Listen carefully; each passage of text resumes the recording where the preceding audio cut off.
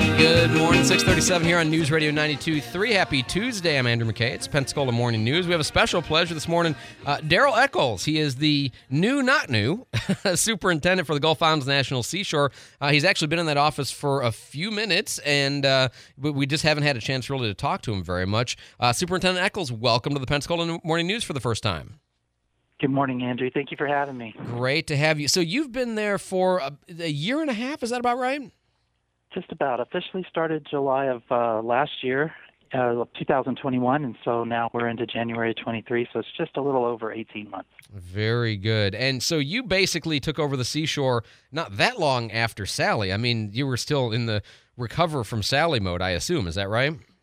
Yes, sir, we were. We still have a few projects that are still in the works as a result of Sally, but I came in after Hurricane Sally. So one of the things, I know one of the reasons that we wanted to talk with you today is you're going to be doing a kind of I would tend to call it a town hall, but it's more of a virtual meeting coming up on Thursday that the public can participate in. Is that right? Yes, sir. We have a public meeting at 5 o'clock on Thursday to discuss our fire management program here at Gulf Islands National Seashore. We have a couple of prescribed burns scheduled in the next couple of months here at Naval Live Oaks and Gulf Breeze, as well as our district in Mississippi at the Davis Bayou District. And, you know, this is one of those things, and that is not the only place where there are burns. Obviously, there's burns up on Garcon Point and elsewhere, but it's one of those things where people always seem to be caught off guard by it, and typically when we see the smoke, we assume that's what's going on. Sometimes it's not. Is there any way, and I assume this is probably what you're going to talk about on Thursday, that you guys can give us just a little bit more advance notice? And I know sometimes conditions make it hard to tell because, you know, it's right up into the day when the wind and everything else. But I would love to be able to tell people in the morning, hey, there's going to be a prescribed burn today. Don't worry, it's not a big deal. You know what I mean? Absolutely, Andrew. We want to make sure that we get the message out to the public as soon as we can. There are some driving factors as to whether we can have a prescribed burn or not. Mostly it's driven by weather, but it's also driven by availability of resources, people, and equipment. Sure. If all that lines up, we sometimes have a couple of days, maybe 3 days of notice. Sometimes it's the day of or the day before. Either way, we will get that message out to you and others to say, hey, we're going to have a prescribed burn today or tomorrow, so people can feel informed so they don't get caught off guard and surprised. Yeah, there's nothing quite like that feeling of looking up into the horizon and seeing a giant cloud of smoke and wondering, is that on purpose? You know, because we understand the role of the prescribed burn and it's very routine, but, you know, when they're not, that's obviously, and they do sometimes get out of hand, obviously we're trying to avoid that. But anyway, one of the things I wanted to ask you about is the ferry service. And pardon me for not exactly knowing. I feel like I've not kept up the way I should. At one point, the ferry was obviously running out to Pensacola Beach to the sound side and then also running out to Fort Pickens. But by my recollection, it was kind of running intermittently out to the beach after the pier was repaired, but it has not been running to Fort Pickens. Am I right about that? That's correct, Andrew. The ferry pier at Fort Pickens was damaged as a result of Hurricane Sally. That's one of the projects we currently have underway to make long-term permanent repairs. But we did make some temporary repairs to the ferry pier. The ferry has been running from downtown Pensacola to Pensacola Beach for the vast majority of last season, which starts around March, ends around November. When Quietwater Pier was damaged as a result of the crane, the ferry wasn't able to run to Pensacola Beach for a period of time. They will be running starting this season to Fort Pickens as well as Pensacola Beach. Lord willing, and the creek doesn't rise, they'll be able to run the entire season without any disruption by weather. Okay, so the dock at Fort Pickens is repaired or is functional, or what's the status of that? We made some temporary repairs late last summer in order to make the pier functional for the ferry. A long-term repair is in the works with the U.S. Army Corps of Engineers. That project is currently in planning and construction design. We hope to get that project underway sometime later this year and finish it up by the fall. But in the interim, the ferry will still be able to run to Fort Pickens. Oh, okay. That's fantastic. Obviously, this past weekend, we had basically a concern about flooding. And so I was not here in town, but my perception was that there was an anticipated high rate of rainfall late Friday night, and you guys announced that you were closing the park and, campers had to leave, but then it didn't really manifest. I don't know. At a distance, it seemed like maybe a little bit too cautionary, but you tell me what was going on. So we have, there's been a lot of concerns with Fort Pickens Road. Everybody that lives in the community has experienced that from Hurricane Ivan through today. Sure.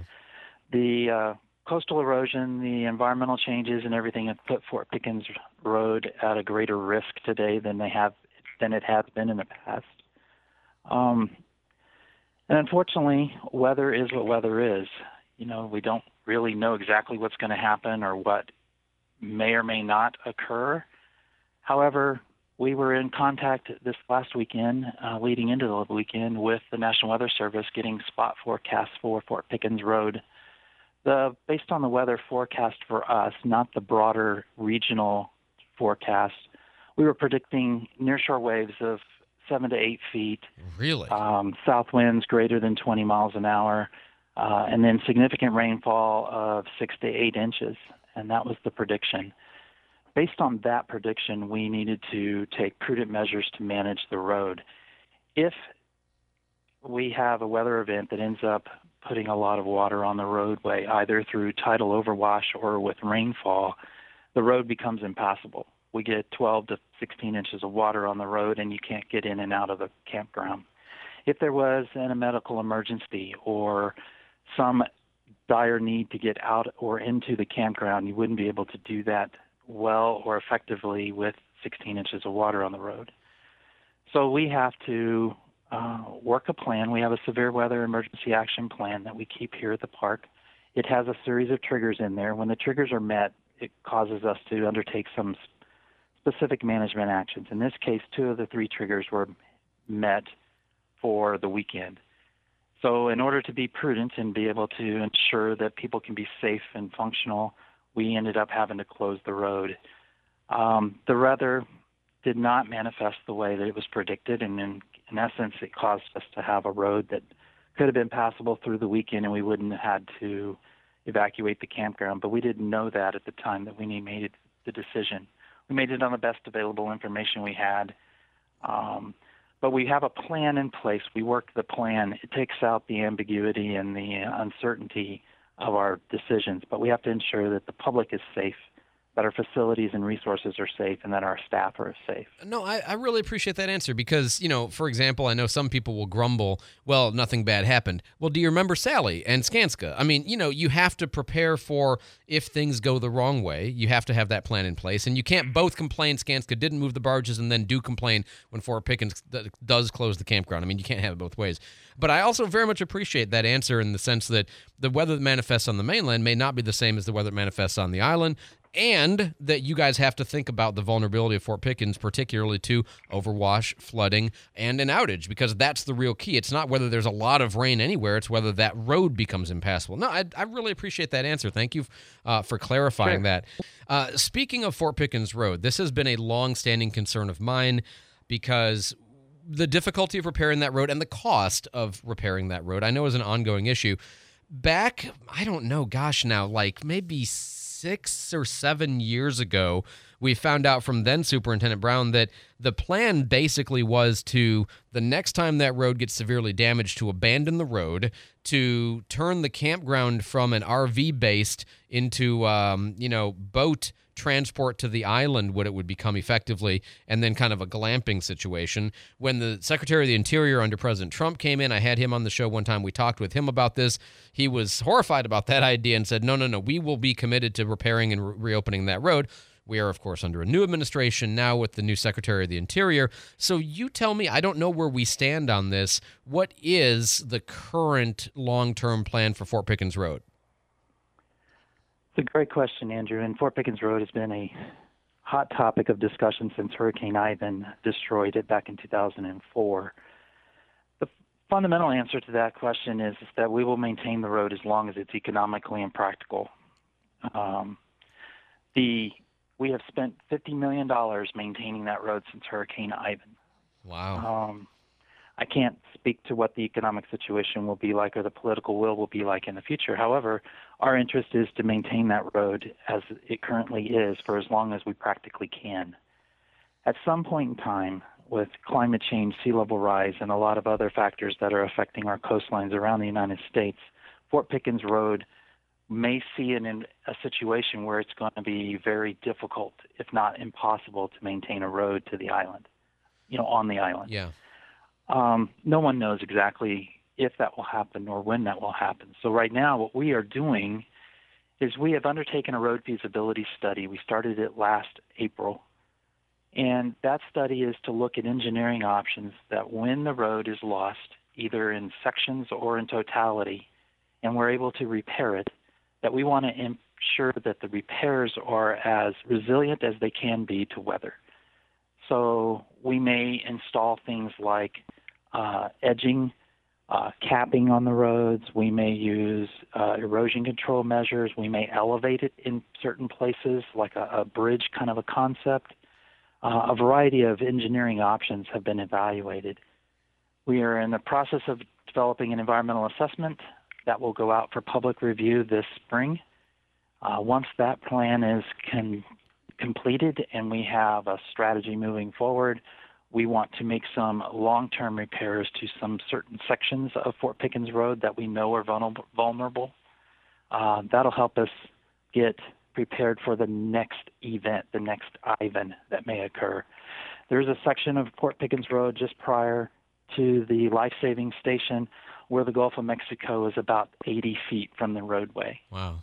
It's only about 2.5 to 3 feet higher than the Gulf of Mexico. So it's not a stretch of the imagination to understand that if Mother Nature chooses, she can place a lot of water over the road, wipe out a mile section of roadway that would prevent people from accessing Fort Pickens for a period of time. That's what we're trying to get prepared for. And so the planning is to help expedite the decisions that need to be made if and when we get another storm, or if and when we lose a section or the entirety of the roadway.